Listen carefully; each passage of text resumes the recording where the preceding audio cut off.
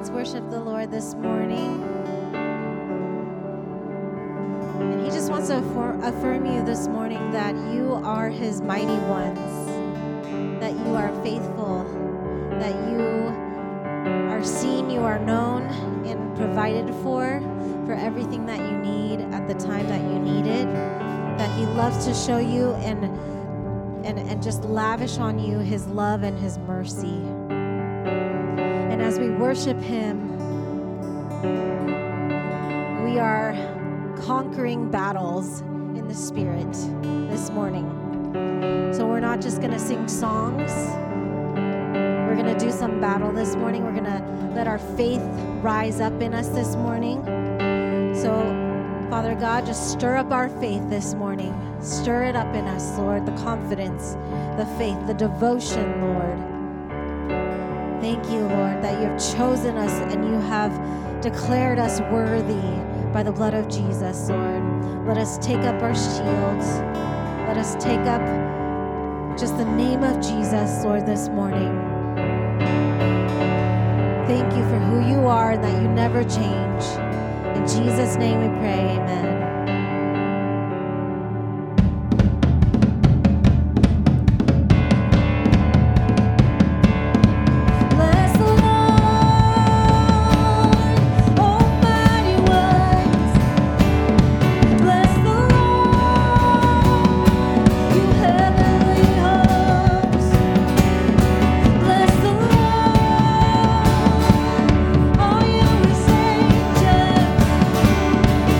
Let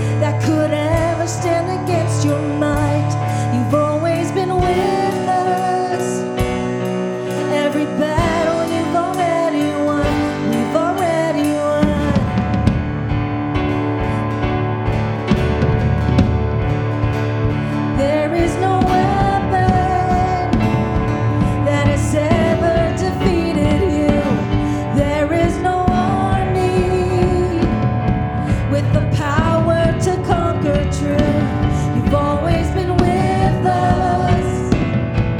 Every battle you've already won, we've already won. Show me one thing you can't do.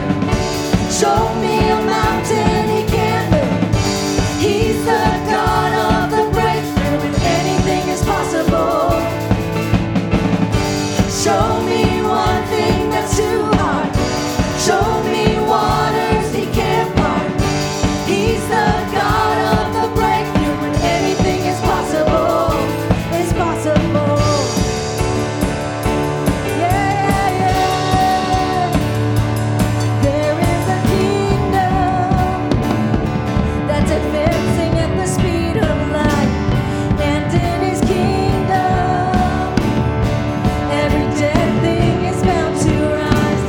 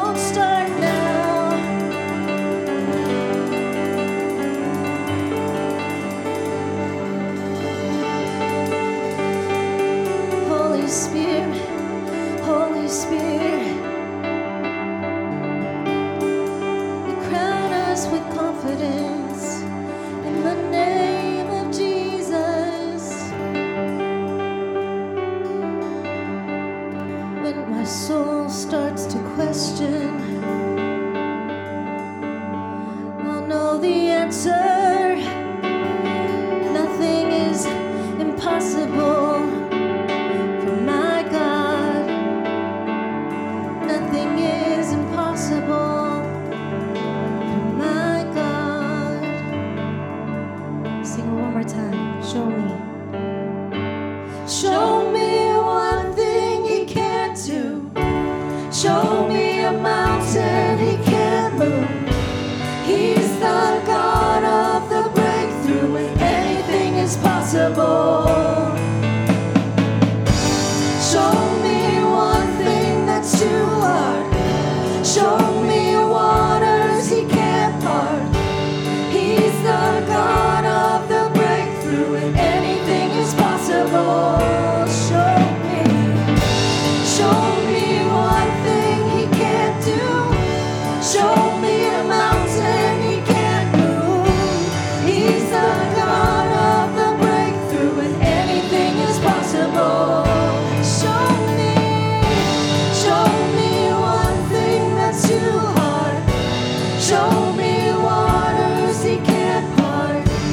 He's the God of the breakthrough, and anything is possible. Is possible.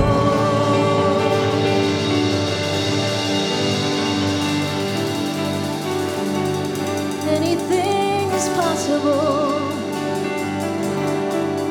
Thank you, Jesus.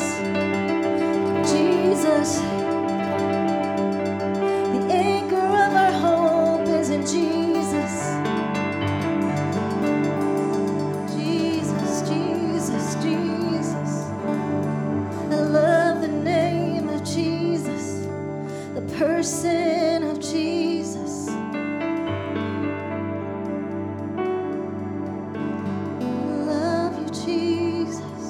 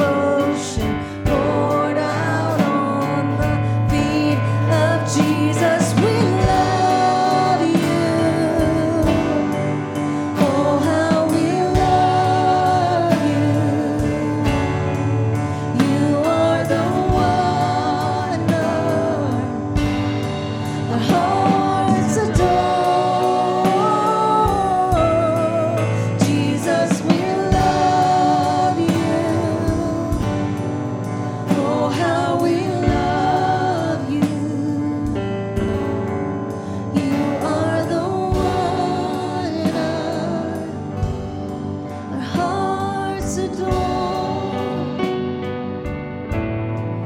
Jesus, we love you. Oh, how we love you. You are the one our hearts adore.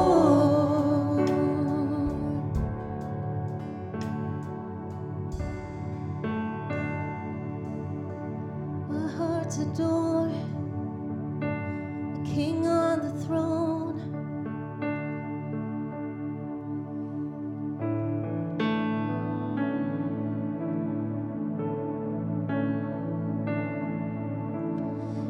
I surrender all. I surrender all to Thee, my blessed Savior. I surrender all. All to Jesus I surrender. All to Him I freely give. I will ever love and trust Him in His presence daily live. I surrender all. I surrender all. All to Thee, my blessed Savior. I surrender all. All to Jesus I surrender. Humbly at His feet I bow. Worldly pleasures all forsaken. Take me, Jesus, take me now. I surrender all. I surrender all to Thee, my blessed Savior. I surrender all. All to Jesus I surrender. Make me Savior, wholly Thine. Let me feel the Holy Spirit. Truly know that Thou art mine. I surrender all. I surrender all to Thee, my blessed Savior. I surrender all. Sing, I surrender. I surrender all. I surrender all to Thee, my blessed Savior. I surrender all to Thee. And all to Thee, my blessed Savior. I surrender all. You can be seated. Praise the Lord. The Lord is good. We are in 2022. We are here. And the Lord has things for our lives. He has things for your life. You know, it's interesting because in order to receive something, you can't have your hands filled, right? So if I'm going to give Robin something, she can't have things in her hands in order to receive it, right? She's got to let it go. She's got to put it down. And I feel like the Lord is wanting us to receive from Him in a new way in 2022. I really believe that. Everyone in this house, no one has attained the measure of perfection, right? Right. Scripture tells us that. Paul the Apostle says that in Hebrews and in Philippians. And the truth is this, the Lord is wanting us to go deeper in Him, to be stronger in Him. And the word that He gave me a few weeks ago and then reminded me of it today when I was praying about where are we going? The Lord says, keep moving forward. But with that, He said, do not remember the former things. Do not remember the former things. Do not focus on the past. Do not be entrenched in the past. Now, it's interesting because some people have negative things that they get entrenched in the past, and some people have positive things that they get entrenched in the past, meaning the best is behind me. You know, you get the high school football player that can't move on after high school. You know what I'm saying? I don't know if you ever met a person like that, and they're still talking about some glory days. We can actually talk about glory days, spiritual glory days. When I was really excited, you know what? That's not what the Lord wants. That's not where the Lord's at, by the way. He's in your today. Now, we can look at those things and be thankful, but the truth is this: the Lord wants us to keep moving forward, to keep growing in Him. There are things that He has for you that you have not yet experienced. There's revelation to know about Jesus and your relationship with Him that you have not yet experienced. Isaiah 43:18 and 19 says this: remember not the former things, nor consider the things of old. Behold, I am doing a new thing. Now it springs forth. Do you not perceive it? I will make a way in the wilderness and rivers in the desert. Do you not perceive it? I think that that's one of the most important phrases in this text, because if we're holding or focusing on the past, we lose perception for the present. And we don't have vision for the future. And the Lord is saying, I am doing a new thing.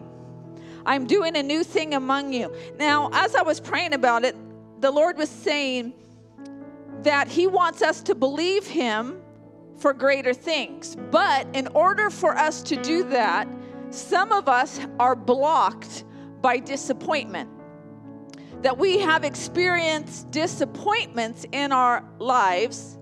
Maybe it could be recent or it could be a long time ago, but those disappointments take root and create a problem for you for actually dreaming with God again. A disappointment can block us from dreaming with God. We get stuck because we are holding on to that disappointment. Proverbs 13:12 says, hope deferred makes the heart sick, but a longing fulfilled is a dream of life, or a promise fulfilled is a tree of life. Now it's interesting because the Lord's desire, your Father God's desire, was always for you to eat of the tree of life. Remember, the garden had the tree of life, but you could not eat of it. Adam and Eve could not eat of it. Why? Why couldn't they be? Why did they were tossed out of Eden? So that they would not eat of the tree of life, so that they would not be in a sustained state of sin. Okay? And so as a result, because they fell, the Lord said, have them leave Eden because I want you to have redemption. I want you to be restored. Now, let me just go back to Proverbs. Hope deferred makes the heart sick. In other words, yes, when we are disappointment, we feel badly. But it doesn't stop there. It says, but a longing fulfilled is a tree of life. In other words, your destiny is not disappointment. Even in the Proverbs, your destiny is not disappointment. You do experience disappointment, but your destiny is not disappointment. And when we get to disappointment, it could be a lot of things. Disappointment that I'm not healed yet. Disappointment that my children aren't serving the Lord. Disappointment, and you can fill in the blank. The promise that I feel God has spoken to me has not yet come to fulfillment. You can put in a lot of things. Disappointment in ministry, that things aren't growing like I want. Whatever you want to say, a disappointment can cause us to not dream again because we fear to dream. We fear another disappointment. But the Lord is saying, guess what? I want you to know that your destiny is not the disappointment. Your destiny is the tree of life. Your destiny is promises fulfilled. Come on, this is powerful because some of us, we don't even know we're dwelling in disappointment. We don't even know it. We don't know that we're actually defaulting to that disappointment. I'm not going to try anymore in that area of my life. 2 Corinthians 1:20 says this, for no matter how many promises God has made, they are yes in Christ. Christ lives in us. All of the promises of God, the over 7,000 promises of God, 7,700 promises of God in Scripture are all yes in Christ. They're all for you in Christ. And they are yes in Christ. And so through Him, the amen is spoken by us to the glory of God. In other words, Jesus, I have been disappointed, but I am not going to dwell or pitch my tent in the land of disappointment. I am going to move forward because I know and I believe your word that says all of your promises are yes in Christ. And I say, let it be so. Amen means let it be so. So yes, life brings disappointments. Life brings brokenness. Life brings a lot of tragedy, but I will not dwell there. That is not where I pitch my tent. That is not where I lay my foundation. That's not where I build my house. I keep moving forward because all of the promises are yes in Christ. The enemy is depending upon you pitching your tent in the land of disappointment. Secretly. Nobody knows it. Nobody knows, but there's just a little bit of life you're not living. There's a little bit of life that you lack in you. There's no excitement for your life. There's no expectation. There's no hope when we pitch our tent in the land of disappointment. And the Lord is saying, I'm saying on this first Sunday of 2022, the Lord is saying, dream again with me. Dream again with me. Look at that scripture. 2 Corinthians 1:20 says, and so through Him, the amen is spoken by us. He gives us the power, you see, to say amen. Because I know dreams cannot be fulfilled in my own power. But I know that in your power, the amen that is spoken by me is through your power. And you know what the Lord loves to do? He loves to make the impossible possible. That's something that the Lord loves to do. All things are possible with God. You know, we're coming on the Thirst Conference, and the scripture that I chose and the Holy Spirit just stirred in my heart is the story of the father who has the son who's an older son by then. He's a young adult by then. He's been throwing himself in the fire, and he comes to Jesus in the book of Mark. And he says, Jesus, can you do something? Can you? See, he was dwelling in the land of disappointment because he had years of being with this child, I am sure, over and again. The disappointment of this child who is growing older and older, a huge, actually probably even an embarrassment to him at that point in that community. Him known for this son throwing himself in the fire, doing these horrible things to himself, feared by people around him. And Jesus says to him, because the first thing that Jesus deals with is this man's disappointment. Before a healing comes, the disappointment is addressed. If I can. And then the man says, I believe. Help my unbelief. Heal my disappointment. I give you my disappointment. Last week, we laid down, if you weren't here, last week I spoke about the prophet Elijah turning the hearts of the sons towards their fathers and the fathers towards their sons. We talked about laying down people who need to return to the Lord. And we laid down a lot of names on this altar. And I remind us of that because we're moving forward. And in moving forward, some of the names that we have laid down can be disappointments. Do you understand what I mean?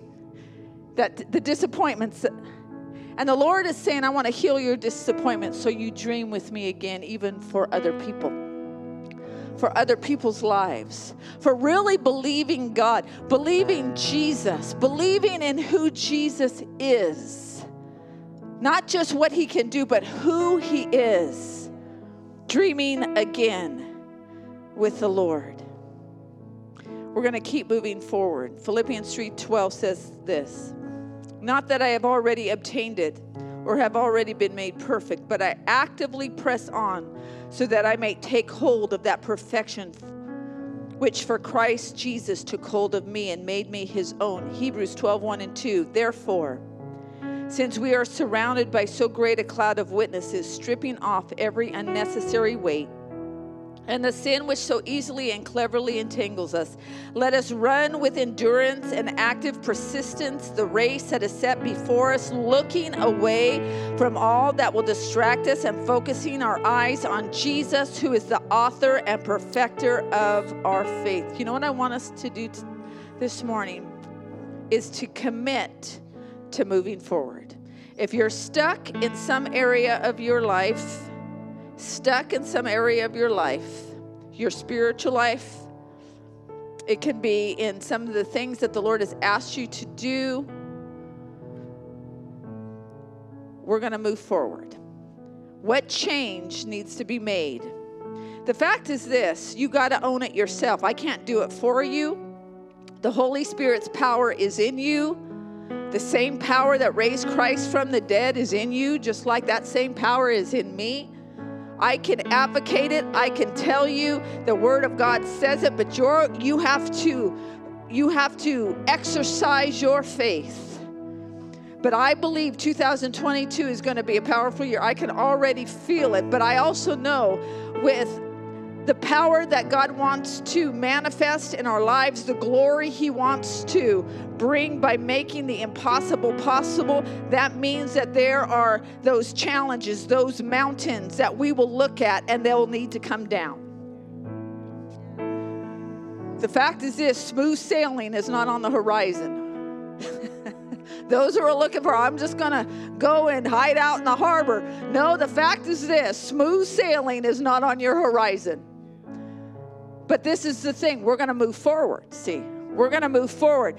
And you know what? We're going to let go of the past. Let go of disappointments. Let go of those things that have hindered us. Let go of those things that have stirred fear in us, that's caused us to freeze and to not to try and to go hide in the corner. The Lord says we're going to address those things. We're going to move forward because you have the power in you to do it, whatever it may be. And the fact is this, We all have something, Lord, saying it's time to move forward in it. It's time to move forward. It's time for you to believe me.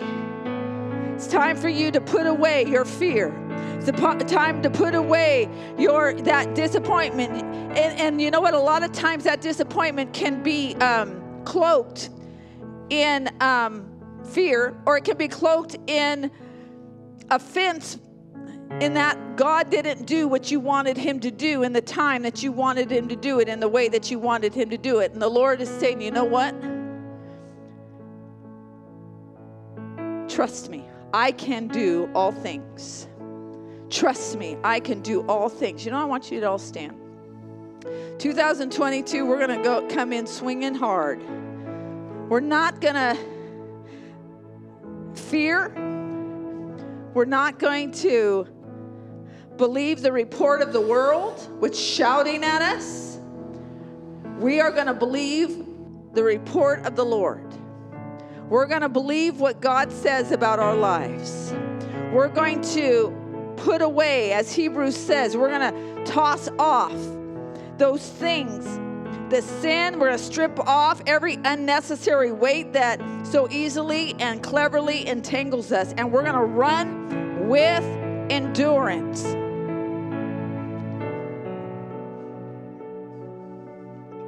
You know what's so funny about this song, I Surrender All? It's a hymn. It's an old hymn. But every time I face something that I don't want to do, nobody else does that, right? Do you ever have to face something you don't want to do, and actually you would love to do it any other way besides the way God would want you to do it? I don't know. Maybe I'm the only one in this room. Assignments that the Lord is saying, no, you're going to take that on. Every time I'm like driving in my car, talking to the Lord, and I start to sing this song, and I go, uh-oh. I surrender, Lord. Some of us, we got to surrender. Some of us, the word, I surrender some things. I surrender some things. No, I surrender all. All. Oh, Lord, whatever you have for us. Come on, we're going to pray right now. Let's lift your hands to the Lord. We're going to be muscle Christians. We're not going to quit. We're not going to give up. We're not going to have pity parties in the corner, licking our wounds. Oof. We're not going to give excuses. We're going to say, Lord, I surrender all. I believe. I believe the power that's in me, Lord, is greater than the challenge before me. Come on. I believe the power that's in me is greater than the challenge before me. Lord, we know without you we can do nothing. We know that. But with you, all things are possible for those who believe. All things are possible. So, Lord, I pray over us right now, over the minds and hearts of the people, that we would surrender disappointment, that we would surrender our need to control.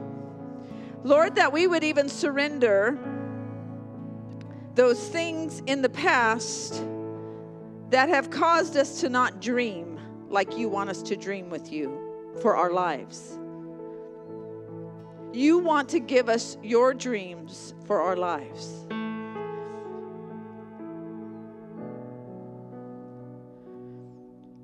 Lord, I pray over some in this room that have the mentality that the best is behind them. And Lord, you're speaking today and saying, no, the best is not behind you. I have more for you. I have more for you.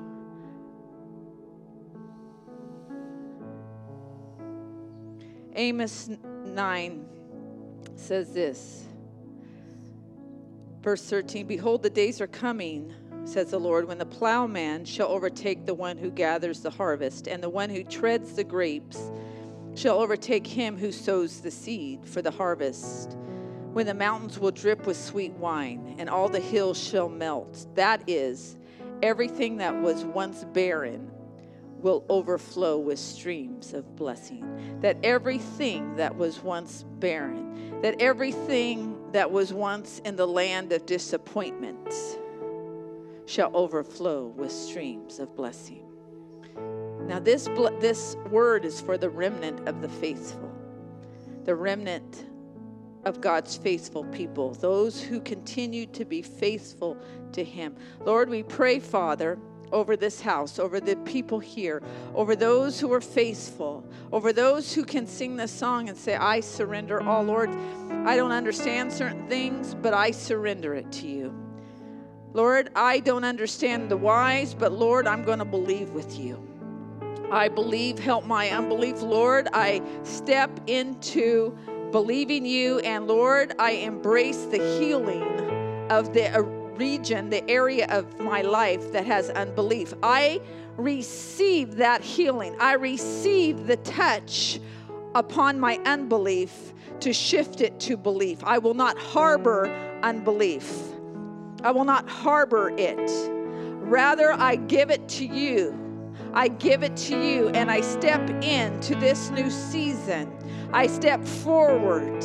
I step forward. I move forward. I am not stuck in unbelief. I'm not stuck in disappointment. I'm not stuck in my past. But Lord, I move forward in you. Lord, I declare it on this day, January 2nd, 2022. I declare it over this house, Father, in your precious name. Amen. Say amen with me.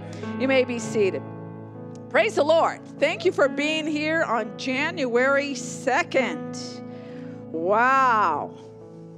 What a year. What a year we had, and God is good. Amen. God is good. Welcome. Those of you, if you're visiting, grab a card in the pew in front of you. We're glad to have you. We have a lot of ways to connect around here. Still continue to connect through your life groups and different groups that we have with our athletic groups and all kinds of things. And we're getting those things restarted after the holidays. Holy Spirit Baptism Retreat, if you plan to come, want to come, please see Pastor David and I. It's January 20th and 21. We have a good group already that will be participating in that. Daniel Fast starts next week. We have booklets out in the lobby. Please participate in some level of that. You know, I want to say that the goal is not necessarily dietary change, but it's surrender. It's just a physical example, a symbol physically of surrender to the Lord. And we want to be purified. I believe January this month is going to be a month of the Lord purifying us to a new level in Him for strength and empowerment. Daniel resolved not to defile himself. That's the first thing in the story of Daniel that he says, and that's what he does. He says, he resolved, he established. And you know what? The scripture tells us a story about him saying that he was just going to have vegetables and water, he and Shadrach, Meshach, and Abednego. But the phrase is he resolved not to defile himself, and it was simply the symbol of the diet that showed forth the contrast between him and the others, him and the world around him. And I think sometimes, just hear me, don't be offended by this, but it is true. We can be defiled without knowing it. We can be tainted without knowing it. So when we go through these times of fasting together, the Lord, the Holy Spirit can reveal to us areas that He's wanting to clean. Right? It's not just about making it through 21 days of not eating certain things. That's not really the goal. The goal is to be open to the Holy Spirit to cleanse our lives and bring us into new depths with Him. So I really want to challenge you to be a part of this, and not just to make it about some form of food intake, but rather to really seek the Lord and maybe get rid of some of the stuff that have nothing to do with food in your life. Maybe that's a good thing. Crossroads, we have, I don't know what that is, but You can find the Daniel Fast Guide electronically on our website. Yes, Thirst Conference is coming up 28th, 29th. What does it say there? 28th, 29th. It's so tiny here. Heal my eyes, Lord. Heal my eyes. I can't even see it. 28th and 29th. And then on the 30th, we have Teen Challenge with us. Please be a part of that. At least a portion of that. Israel 2022. Yes, we're still going. June 6th through 16th. See Pastor Dave if you want to participate. Sermons online, podcasts. You know where to get them. You can get them through our e-newsletter, all the sites that we have them posted, so please be a part of that. Ministry Partner of the Week, Life, Light, and Freedom. We've told you a lot about Life, Light, and Freedom. They rescue children out of sex trafficking, and we actually are probably their sole supporter of supporting these children monthly and helping them financially, and I know the Lord is pleased with that. It's time to give our tithes and offerings to the Lord. Ushers, please come forward. Let's bow our heads and pray. Giving financially is just simply one of the areas of obedience to the Lord that is a symbol of our devotion. And we give to Him because we've surrendered it all. Lord, take these finances, take these offerings, take these tithes and multiply them for your kingdom in the earth. Lord, we give them to you out of obedience and worship. In your name, amen. God bless you as you give. I surrender all. I surrender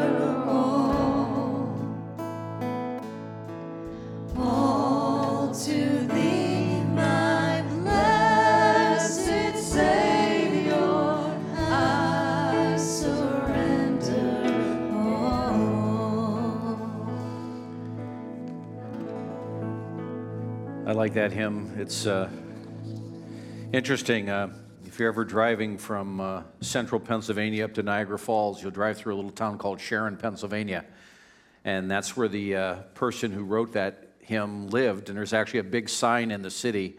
And they actually have a story. You can go in and look at some of his memorabilia. But he wrote that as a dedication of his surrendering of his life to the Lord and turning his life over to the Lord. And actually he spent the rest of his life after. He was a very accomplished musician prior to his salvation.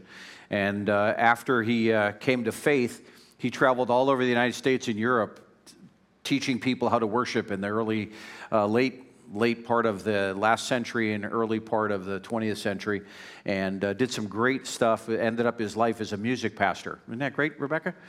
Wherever you are, she's in the back there. Yes, I heard that, yes. So a beautiful song, and it talks about how when we come to faith, how it changes us. And, that's really what we're about. People being changed, not being the same way we always were, but being changed every single day. This morning I want to talk to you about people of the Spirit. We're still dealing with who we are as people of the Spirit. And I want to talk to you about how we honor the Lord with our finances. Don't worry, we're not going to take another offering. A lot of times when we talk about finances, people get a little bit weird about it. But it's interesting because I love the new year, because the new year gives us an ability to recalibrate things. It's kind of a reset. The older you get, I think the more you realize that life is kind of like a little bit like Groundhog Day. If you've ever seen the movie Groundhog Day, where it kind of keeps repeating itself over and over, and you have, Michael and I are very disappointed because both of our football teams lost this weekend, but, it's this next year's a new season, there's a whole new opportunity, we recalibrate.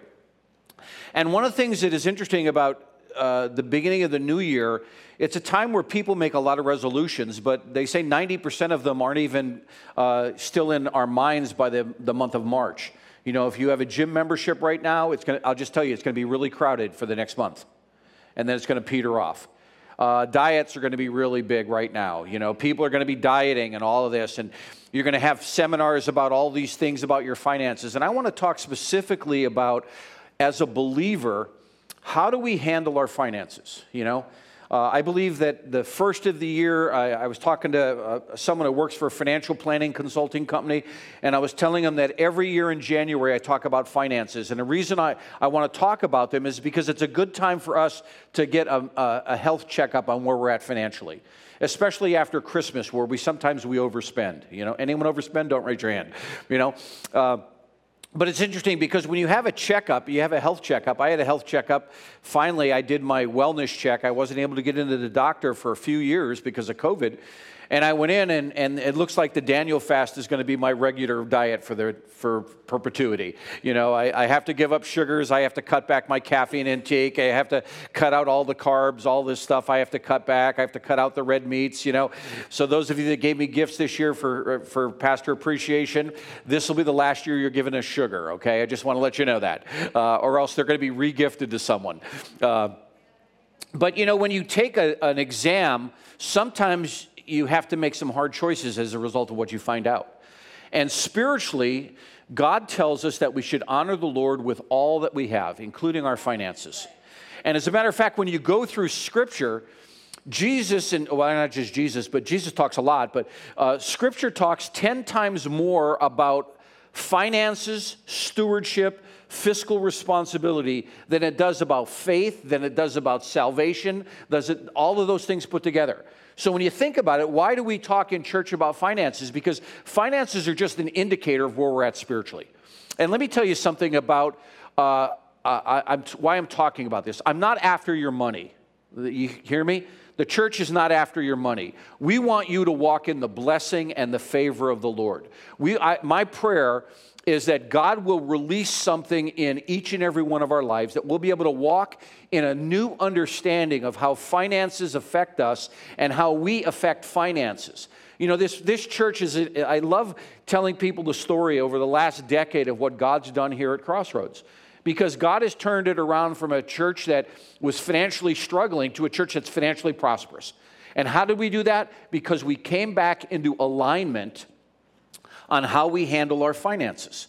And as a matter of fact, this last year, we've probably given more in the last year outside of our doors than we've done in probably forever. It's amazing how much we've given.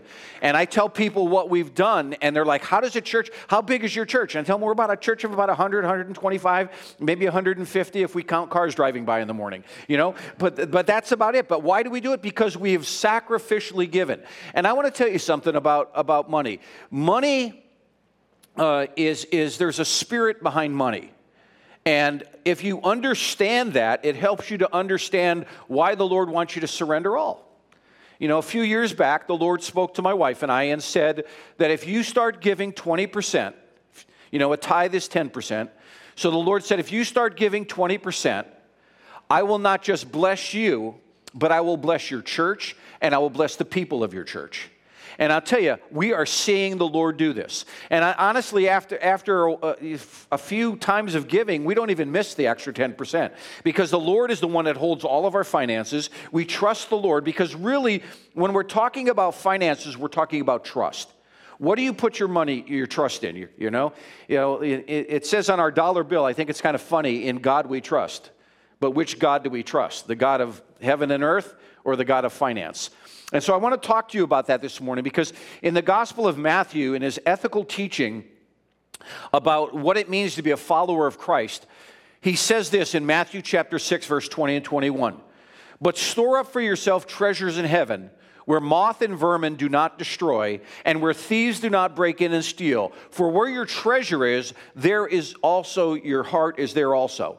And the question is, when we talk about stewardship, when we talk about resources, when we talk about finances, as a person of faith, we are called to manage those resources. Let me tell you something. You and I will stand before the Lord and we will give account on how we handle the resources He puts into our hands. Not just your finances, but your skills, your expertise, the things that you have. You will stand before the Lord and give account of those. As a church, as a board, the leaders of this church, we will give an account of how we disperse the finances of this church. We're not just a 503c Corporation in the state of California, we are actually stewards of resources that God has entrusted to us. And that's why it's so important for us to be good managers and good stewards of these resources. You know, it's interesting here because the question basically speaks about, in this passage of Matthew, an issue of stewardship. And stewardship is about how we handle things, how we handle our finances, how we handle our resources, how we handle the care and concern of those things. And it basically says, wherever your treasure is, that's where your heart is. So I could tell things about people, not even talking about finances, but I could tell where your treasure is. You know, if you notice certain times of the year when there's a home football game on a Sunday morning, you'll see either people are here at first service or they're not here at all. You know, or if there's a sale going on, they'll make sure that they're at the sale. Or, you know, we make priorities in our life in a lot of different ways. And one of the things the Lord wants us to deal with is to deal with what is the treasure of our heart, you know? What really, truly is the treasure of our heart? You know, when you think about money, money really is interesting. It's only the value that we put to it. You know, if you were to buy a stock or a bond, and that stock or bond cost you $1 and it tanked, you wouldn't feel too bad, right? But if you had all of your savings in a bank and that bank failed and you lost all of your retirement, you lost all of your 503c or your 401ks, you lost all of your retirement money, that's a big deal, right? Because it's the greater amount of wealth. And one of the things that Scripture talks about over and over is how we handle our resources, how we handle our savings, how we handle our finances. And I think it's interesting in Matthew chapter 6, verse 21, where he says, "For where your treasure is, there is your heart also." You see, Jesus connects money and heart issues. You know, Jesus connects those things. And what he does, he says, I'm trying to help you to understand that there is a direct correlation with how you handle finances and where your heart is. Because it's not an issue about money, folks. It's an issue about trusting the Lord. It's an issue about trusting Him that He is your provider. Jehovah Jireh is one of His names, the Lord who provides. And it's not just some fancy title we stick on a banner someplace. It's actually who He is. And let me tell you something. God does not need your money. You know that? If you read the book of Revelation, if you read the Old Testament, gold and silver and large pearls were building aggregates in heaven. You're going to walk on streets of gold. Now, some of us will be up there like hoping we have really hard souls, scraping it off, trying to, you know, but at that point it's not going to matter, right? Because it's not about the possessions, it's about the position that you are with the Lord. And one of the things that God wants to do is God is interested in watching us and how we live our life to see if we manage our life according to His teaching. That's the whole principle of Matthew chapter 5 and 6. He's actually giving the ethical teachings of how we serve Him. And it's interesting, even in the day of Jesus, when Jesus gave the Sermon on the Mount, and if you go to Israel with us, we'll go there and we'll sit at the Mount of Beatitudes, and you can read them all. It's a beautiful view as He's looking over the Sea of Galilee. At that point in time, some of Jesus' followers said, I don't think this is for me. And they walked away. And the crowds became less because Jesus set a standard for those of us that follow Him. I surrender some of it all. Sometimes, maybe, perhaps. Versus, Lord, I surrender it all. So what is it God's looking for? God is interested in not in your silver and your gold. God is interested in your heart and your alignment with your heart with Him. One of the things that I love about having a center aisle of a church like this is that I always talk about recalibration. You know, if you're off center, you know, if you're leaning a little bit, it affects your physical body. If your car is pulling to one direction, it affects your steering. And one of the things that we want to do is I want to really challenge us as believers to make sure we have spiritually aligned priorities with the Lord. Yeah. And that's why I want to talk about finances. So when you look at it, there's actually an interesting thing in Scripture. There are 4 mentions that Jesus makes about money specifically. And he makes them in two different passages of Scripture. He makes them in Matthew chapter 6, verse 24, where he says, no one can serve two masters. Either you hate the one and love the other, or you're devoted to one and despise the other. You cannot serve both God and money. And if you read a different translation, I read the NIV mostly, but if you read a different translation of the Bible, perhaps the King James or the Amplified or the American Standard or even I think Young's literal translation, they say you can't serve God in mammon, M-A-M-O-N, mammon. And it's interesting because the word that Jesus uses is literally, the word for money there is a translation of a word that is almost non-translatable. Okay? He uses the word mammon, and it talks about money or finances or resources, and it's interesting because it's actually a Semitic word that talks about what a person treasures and values most in life. So when he's talking about this, he's saying you cannot both serve God and serve something else that you value more than God. Really, it's a principle about what is an idol. An idol is not just a statue or a carved out stone. An idol can be anything that you put with higher priority than the Lord. The second place he says this is in the Gospel of Luke. In Luke chapter 16, verse 9 through 13, he actually uses the term 3 different times. And I've underlined it in the PowerPoints so you can see where it is, because it's translated different ways by the interpreters of the NIV and the other translations. But look what it says. I tell you, use worldly wealth to gain friends for yourselves, so that when it is gone, you will be welcomed into eternal dwellings. Whoever can be trusted with very little can also be trusted with much. And whoever is dishonest with very little will also be dishonest with much.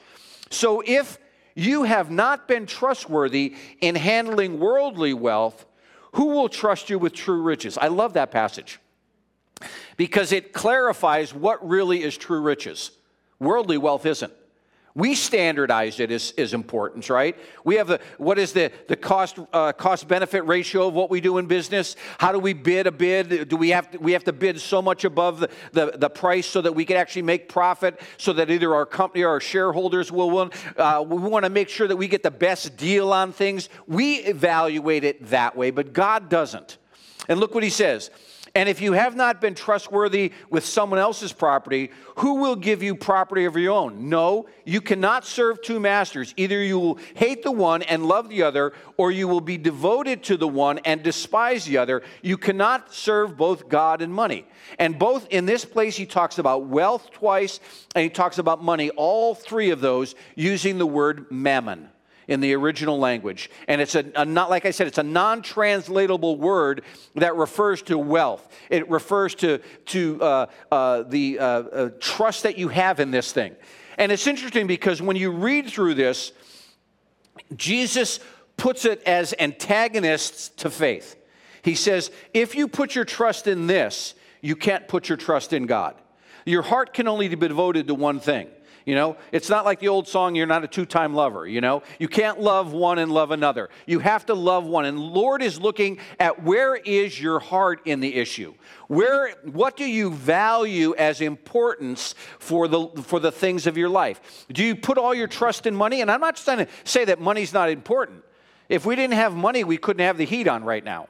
We couldn't have the light on right now. You wouldn't be sitting in nice pews. But that is not where we put our trust.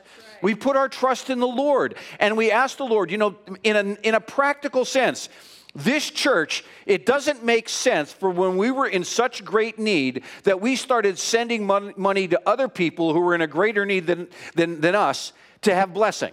But what happened when we did that? Because of our obedience, God said, I see your heart, and I see that you're not stingy, and I see the fact that you bought a sound system for a college overseas so that they can hear the worship music. I'll provide a good one for you. And not only a good one, probably one of the best ones on the market for you. Okay? And God said, I see you sowing into the nations. I'm going to take care of you. Why? Because you're good stewards of what you have. And I'll tell you, God sees the heart when we act that way. And so when I looked at this and I was looking at this message, I asked myself this: what is the spirit behind money? You know, there are spirits behind things that we have. And there is a spirit behind money. And the Bible clearly talks about how we live in an actual world. We live in a physical world, you and I do, right? If you don't believe me, reach over and pinch the person next to you and see if they flinch, right? We live in a physical world, but we are first and foremost spiritual people. We are made in the image and likeness of God, and being made in His image and likeness, we take on a spiritual persona that should identify with our Creator. So that's why it's really interesting, because as you read through Scripture, one of the things we have to ask ourselves is what influences or controls us as spiritual people? Is it the world around us, or is it the Father in heaven? Okay? Look what it says in 1 John chapter 2, verse 16. For everything in the world, the lust of the flesh, the lust of the eyes, and the pride of life, comes not from the Father, but from the world. So 1 John chapter 2:16 is telling us there's a differentiation between things of God and things of this world. And it's important because as believers, the Apostle Paul taught the church in Ephesus, Ephesians chapter 6, verse 12, that the battle that we fight is not against flesh and blood, but it's against powers and principalities. So when we're dealing with this, we're not after people. We're after what is the spirit behind things. And one of the problems that we face is a lot of times when we talk about finances, we talk about money. We talk about people and how they use their finances. As a matter of fact, I was thinking about this morning as we were driving in, and I told my wife, I said, I always think it's interesting how people with exorbitant wealth treat other people so harshly and poorly. Really, there's no difference between the two. One may have a larger bank account, but they're both the same person. You know, they're people. We're people. And when we're talking about this, why does Scripture talk about spirits behind things? Because it talks about what is the motivation and the control behind us. How does it affect us? You know, and I've seen deplorable things that people have done for money. I have seen people sell their own children for money. And not for a lot of money, for like $100, selling their children. Or doing things to family members. Or living a lie so they could take from others. You know? And one of the things that is interesting, when you actually look at the spirit behind money, the word mammon is an interesting thing, because if you do some research on it, it's a synonym for the word greed. Mammon is a synonym in the Old Testament and even in times before the Old Testament of what greed was. And if you go back and you look at it, it talks about riches, but there's a negative connotation associated with it. Do you know the story of Babel? The story of the Tower of Babel. What was the story of the Tower of Babel? That people wanted to get to heaven on their own without trusting the Lord. So they built a tower so that they could get up into heaven. And literally what it talks about is, it was talking about pride and arrogance and rejecting the values of what God had, putting it into the hands of people that we could do things. And when you look back, the term mammon is associated with a Babylonian culture. It was associated with a culture of basically being involved in things that we don't need God, we could do it on our own. Which gets back to the issue of the heart. I find it somewhat interesting that some of the current role-playing games, and I don't endorse these at all. As a matter of fact, I really despise the whole concept of Dungeons and Dragons. But Dungeons and Dragons actually has a persona in there called Mammon. And he is the personification of hell and evil. Interesting. There's also a Japanese game, and I've heard of it. I've never played it, or I wouldn't want to be involved with it. It's called Digimon Story: Sunburst and Moonlight, where there's an avatar named Mammon, who is personification of greed. Interesting, isn't it? That for centuries this name has been around, and it's always been associated with a personification of greed or a personification of something that is evil. And when you go through it and you look at it, it's in many different cultures they have different gods that they serve. The Greek world had the god Plutos, not Pluto the planet, but Plutos, who was a god of bestowing wealth upon people, but the other gods were upset with him, so they gouged his eyes out so he couldn't see people to give them wealth. Interesting. You see, the God of this world wants to blind our eyes to the power that finances have. That it's just a tool that God wants to use in our hands to bless. And I'll tell you, that's why Scripture said it is more blessed to give than it is to receive. You know, because when you learn that principle behind finances, that money in itself, there is a spirit behind it. People try to control you. I've had people in churches try to tell me how to lead a church and run a church, and if I would do it their way, they'd drop big offerings in the offering. And you know what I've told them? There's the door. Don't let it hit you on the way out. Because we will not be controlled by someone using their finances to tell us what God wants. You know, it's interesting. I had a conversation with someone who tried to school me in the foyer here about the concept of tithing. That tithing isn't biblical. Tithing isn't New Testament. I'm saying, oh, you're right. The New Testament is not about a tithe. It's about everything belongs to the Lord. Yeah, you know, 100%. And he didn't like that, and he's never come back. And I said, may you find another church you try to control, because you're not going to control this church with your finances. The Spirit of God is going to control this church, and we're going to be obedient to the Spirit of God and how He tells us to do our stewardship, you know? And so when I was thinking about this, I was going through this whole thing and looking at this whole concept of mammon, and really the concept behind it is a really negative connotation about greed and materialism. And I tell you, if you know a person that's materialistic, what is it about? It's about more, more, more. They can never get enough. They always want to have more. And if you read through Scripture, it's interesting because in 1 Corinthians, which was a very affluential church, it was a very much like San Francisco and Las Vegas put together. It was that kind of culture. You know, there's a lot of wealth, a lot of entertainment, a lot of paganism, a lot of things that were there. But look what Paul said to the church in Corinth in 1 Corinthians 10:20. No, but the sacrifices of pagans are offered to demons, not to God, and I do not want you to be participants with demons. You see, there is a spiritual component behind finances that if you allow it to control you, it's like this ferocious appetite that is never satisfied. There's something about it. People that all they want to do is live for money, they will do anything to anyone at any time without any worry or any concern because all they're interested in is money. It's about greed. It's about more. It's about more. It's about more. And what is greed? Greed is basically an inordinate desire to get more. You know? I just have more and more and more. I just have to have more things. I'm never satisfied. You see, there's something about people that are obsessed with money that don't say, Lord, I'm going to trust you. Yeah. You know? I'll tell you, if the Lord told me to give 30%, I'd give 30%. If the Lord told me to give 40%, that's my prayer, that God would just bless us enough to trust Him, to say, Lord, I don't know how you do this, but I know this, you do it. And you are faithful to those who are faithful to you, you will be faithful to them. And you demonstrate your faith by saying, Lord, I'm not going to trust in the things of this world. I'm going to have a value system that is out of this world. I have a value system that is based upon the kingdom of God and His priorities. So when the Lord speaks to us and He says, I want you to do this, I want you to give this, you know, you're free because you realize, Lord, I tell people all the time, I am just a rain gutter of blessing from the Lord. That all I do is I just let the Lord flow through me, and when the Lord tells me to do it, if He tells you to do it and you're faithful to that, He'll say, I realize you're not selfish, I'll give you more to do it with. You know? So what is a key verse in looking at finances? I believe Matthew chapter 6, verse 24 is one of the key verses in how we deal with our finances. Let's read it again. You cannot serve two masters.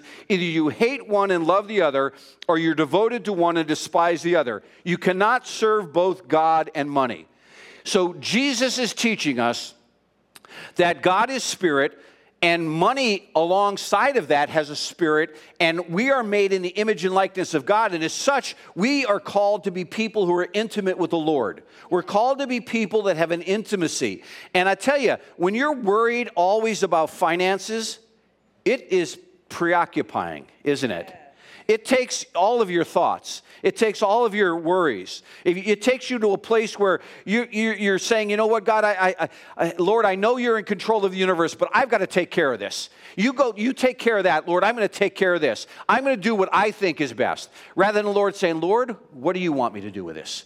How do you want me to live this? How do you desire me to live?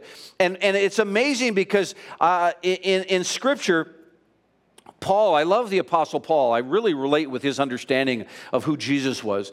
But he said that there is a principle in Scripture that certain things can control us if we allow them to.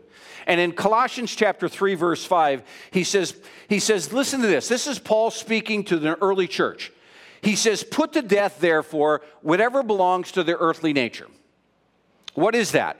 He says basically it's sexual immorality. Why? Because sexual immorality is a violation of the temple that God has given you in the covenantal relationship that God has given us in the confines of marriage, that if you are involved in any type of sexuality that's outside of the confines of marriage, it's a violation of God's principles, right? He also said lust. What is lust? The Greek word for lust is epithumi, and it literally means it eats through you.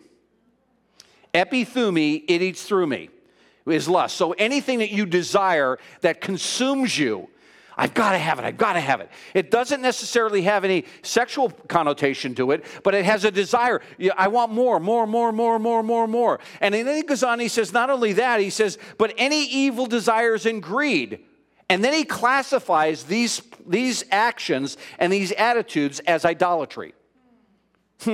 Interesting. Idolatry in Scripture is compared and equal as far as the condemnation of God is witchcraft.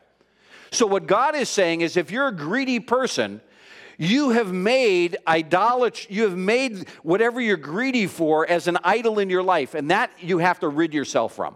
You have to put it to death. You have to crucify that in your life because you cannot serve both God and this thing. And coveting is basically what he's talking about. He's saying you want the things you don't have, and you'll do anything to get those things. And he's saying, I've got to recalibrate you. I've got to bring you back into alignment because you were created in the image and likeness of God. And so what is the longing of your heart? You have to ask yourself that. And I believe one of the first things you can do is say, God, what is the longing of my heart? Money? I mean, we need it to get through life, but if you lived out in the back country of Alaska and you fished and foraged and you made a shelter, money isn't very important to you, is it? Why? Because money is what we place value on. And we live in a culture, we live in a society that would basically, when we think about it, what really is money? It's just a tool, a commodity to help us get something. So if you look like over the last decade, I was wondering the other day, what is the inflation rate? So they say the average inflation rate is between 2% and 4% annually for the last whatever number of years. So I found this chart, which is interesting. If you look at the number of years, 2015, the inflation rate was 0.7%.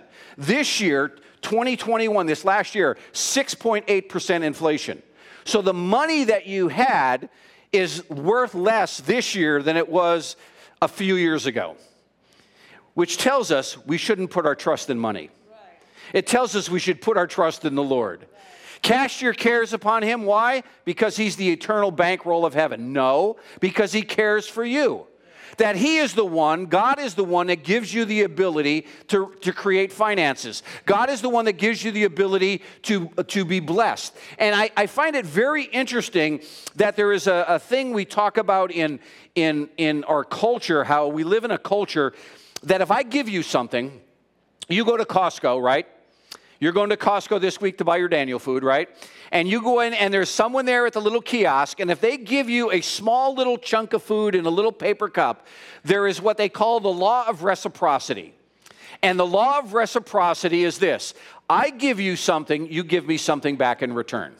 There's an obligation we feel, you know? And it's interesting how our culture tells us, if we give you money, you will sell your soul to me.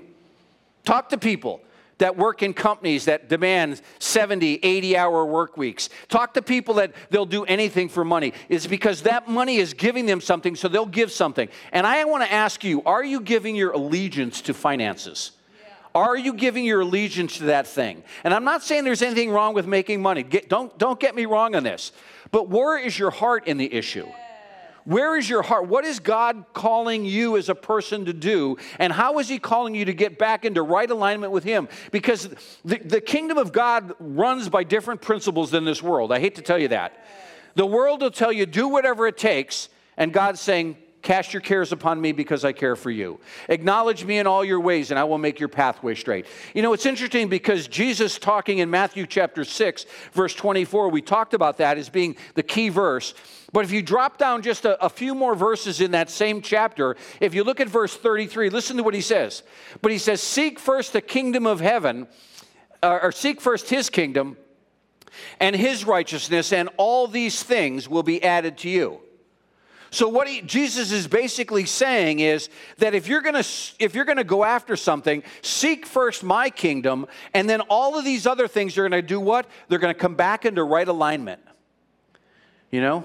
Have you ever anyone ever had to go to a chiropractor where your back's been tweaked? Or, you know, you have to go to somewhere where they have to realign. And it's interesting how a DC doctor of chiropractic could rub his or her thumbs up your spine and say, oh, this is out of alignment, this is out of alignment, this is out of alignment. And a lot of times what they'll have to do is they'll have to get down and put some pressure on to get that bone or whatever tendon or muscle that's out of alignment to pop it back into place. And there's a momentary pain in doing that, but the result is, I can move freely now. Let me tell you, God wants you and I to be in spiritual alignment with him. He wants us to be in alignment with him because his favor flows to us when we're in alignment. There is a relationship that he has with us that changes. I mean, let's be really honest with one another. When you're not doing what the Lord tells you to do, you know it. I don't have to tell you. No one else has to tell you.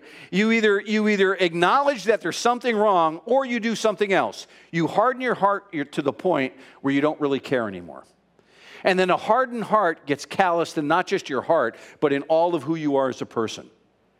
And that's why it's really important for us to be in alignment. That's why it's important for us to seek first his kingdom and allow all of the things that he has for us to come into alignment so we can walk in the blessing and walk in the favor that God has for us.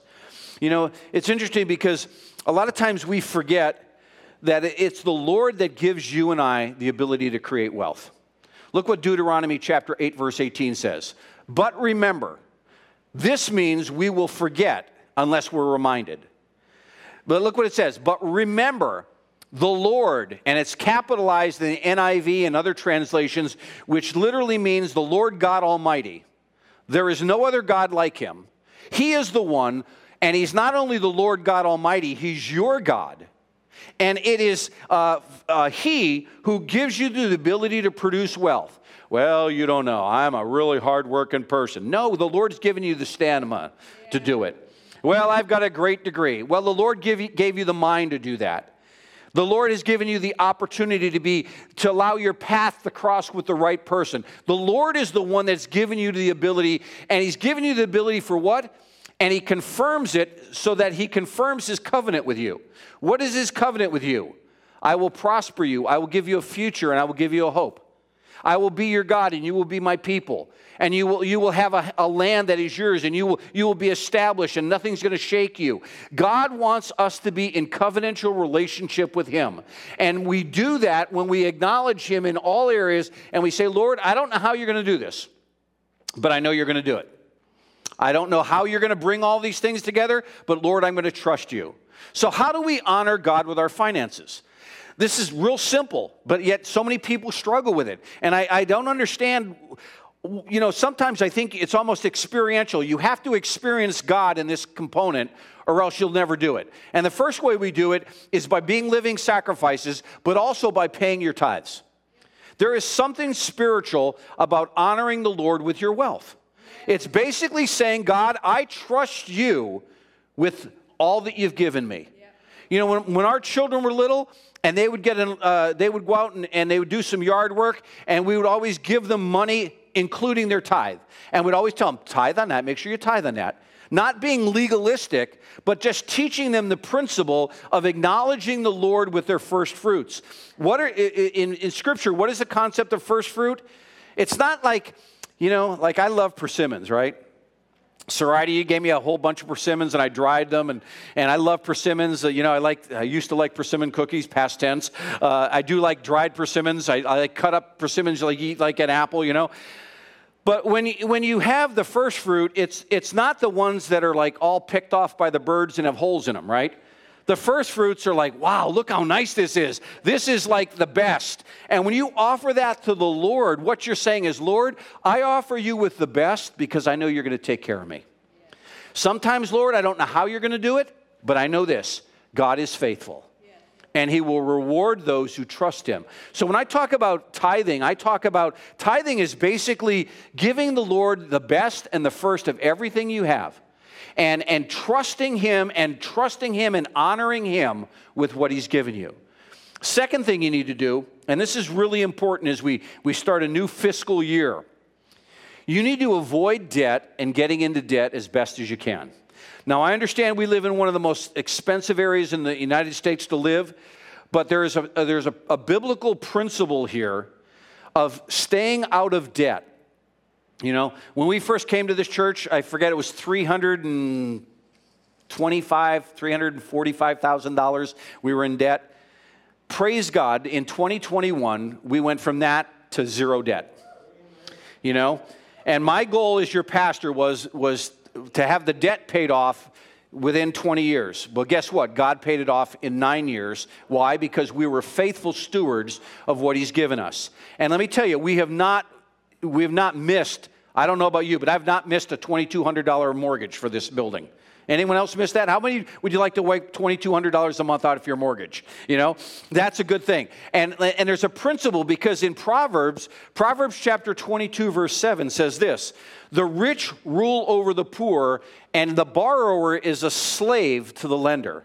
A slave is about bondage. A slave is about being incarcerated and labored with debt. And what we want to do is to say, Lord, help us. And this is my prayer. When my wife and I pray for you, we pray that God would release your finances in such a way that you would get out of debt. Now, if you are spending and not monitoring that, you're going to get deeper into debt. You know, like the old song, dig a little deeper in the well, boys, dig a little deeper in the well. You know, you can't keep digging and spending and getting out of debt. And this is a discipline. This is a spiritual discipline that you and I need to learn. And you know, man, I went from 3 espressos a day with 3 pumps of vanilla in it to 1 coffee a day with nothing in it. That was not fun. You know, that was not fun. When you start to make spiritual decisions to see how it's going to affect your physical health, the same thing happens when you talk about financial things. A lot of times it's like, it's fun to spend. It's great spending until you get the bill. And then you realize, oh me, oh my, what happened? And so the principle here is, if you honor God and you ask the Lord to help you with your finances, he may say you have to use a terrible term: self-control. None of us like self-control, do we? But the only way to reduce your debt is to say, well, I'm just going to ignore it and it's going to go away. No, you have to address it. How did we address the debt at this church? We said, you know what? We're going to cut spending in any way we can, and we're going to put money aside, and we're going to be good stewards of what we have, and we're going to pay extra. And when any extra money comes in, we're going to pay down what? Our debt load, so that we're not encumbered, so we're not a slave to the lender. And it's the same thing on a personal level. You have to make those decisions. And the third thing you need to do, and this is so countercultural, counterintuitive. It doesn't make sense, but it works. You need to learn to give. There's something about giving that releases the favor of God in your life. I tell you, there's been times where we pastored a really small church in Southern California, and we could hardly have anything. We were very hand to mouth. And I remember going and the Lord saying, give. And the good thing, I'm married to someone that's a very generous person. She has a gift of generosity, the gift of giving. I had to learn that, but I learned this principle in giving.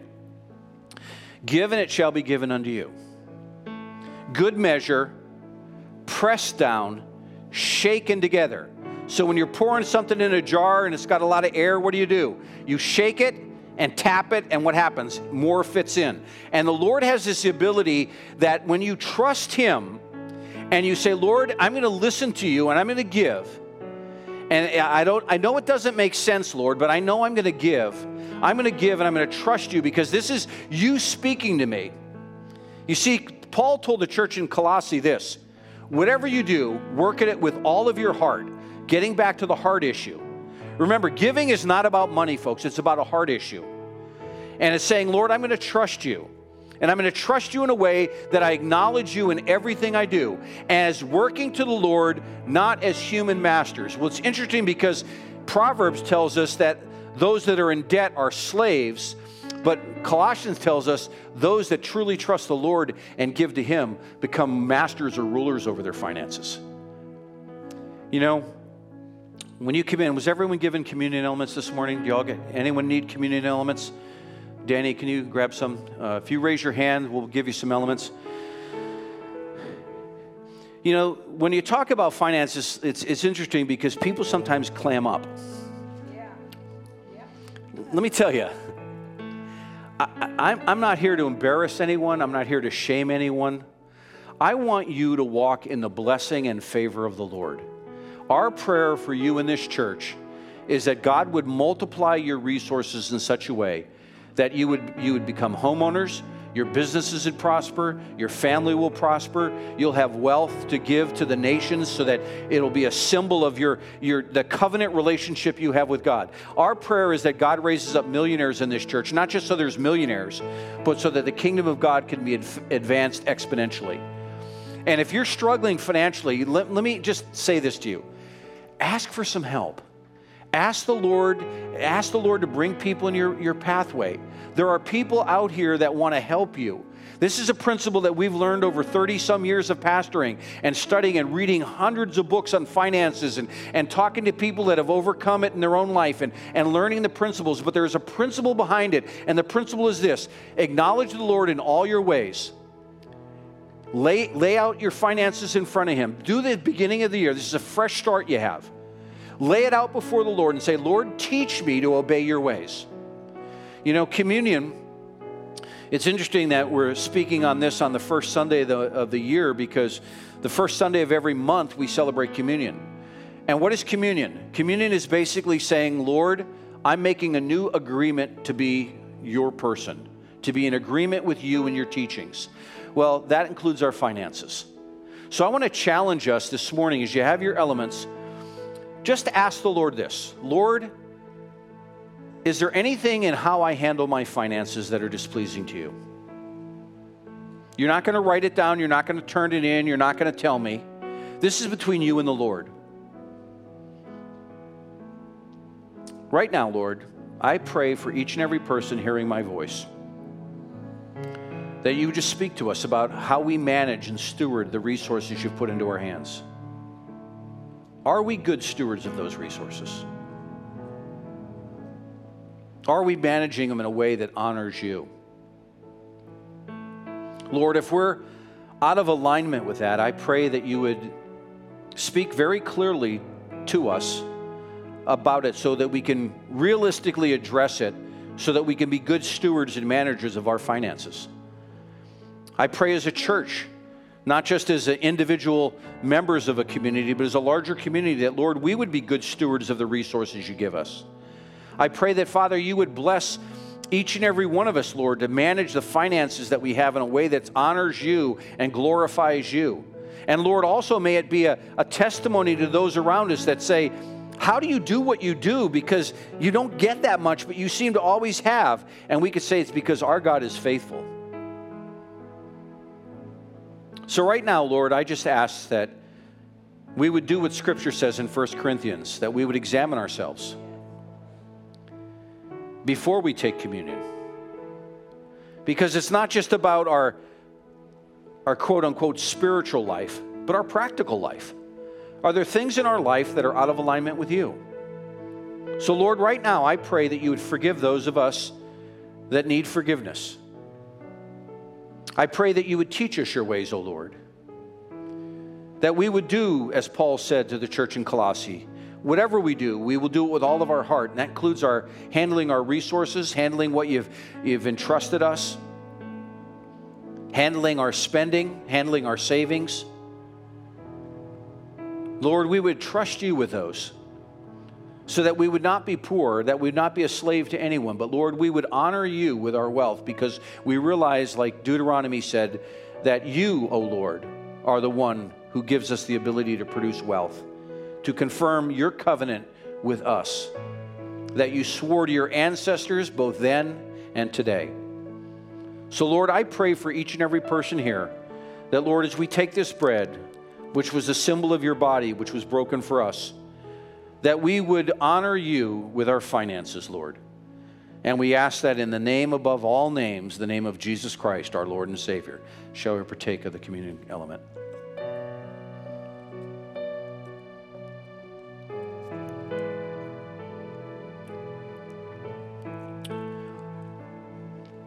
You know, the cup, I love the cup because the cup represents the ability that Jesus had to shed his blood to make a new way for us.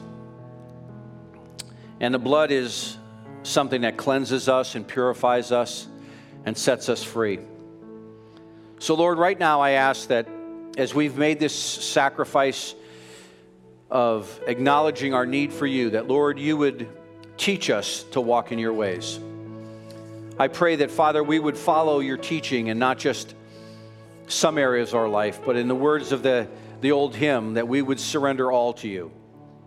And I pray that, Lord, as we drink this cup, which represents the new covenant, that, Lord, we would look at our finances in a different way in 2022 than we did in 2021. I pray you would help us to acknowledge you in all areas of our life, that would acknowledge you in all the things that we do and how we handle our finances. And I pray, Father, that your Holy Spirit would just lead, guide, and direct us. And Lord, if there's things that we need to change, I pray that you would not just give us a conviction to do that, but Lord, you would also give us a plan, that you would also help us, Lord, to be faithful stewards of what you've entrusted to us. So Lord, right now we just lift this cup to you and we ask and pray that you would help us to be the best stewards that we can be, Father. In Christ's name, shall we partake? Thank you, Lord. Thank you, Lord. Stand with us as we're going to sing that dedication of our lives to the Lord by singing that hymn, I Surrender All.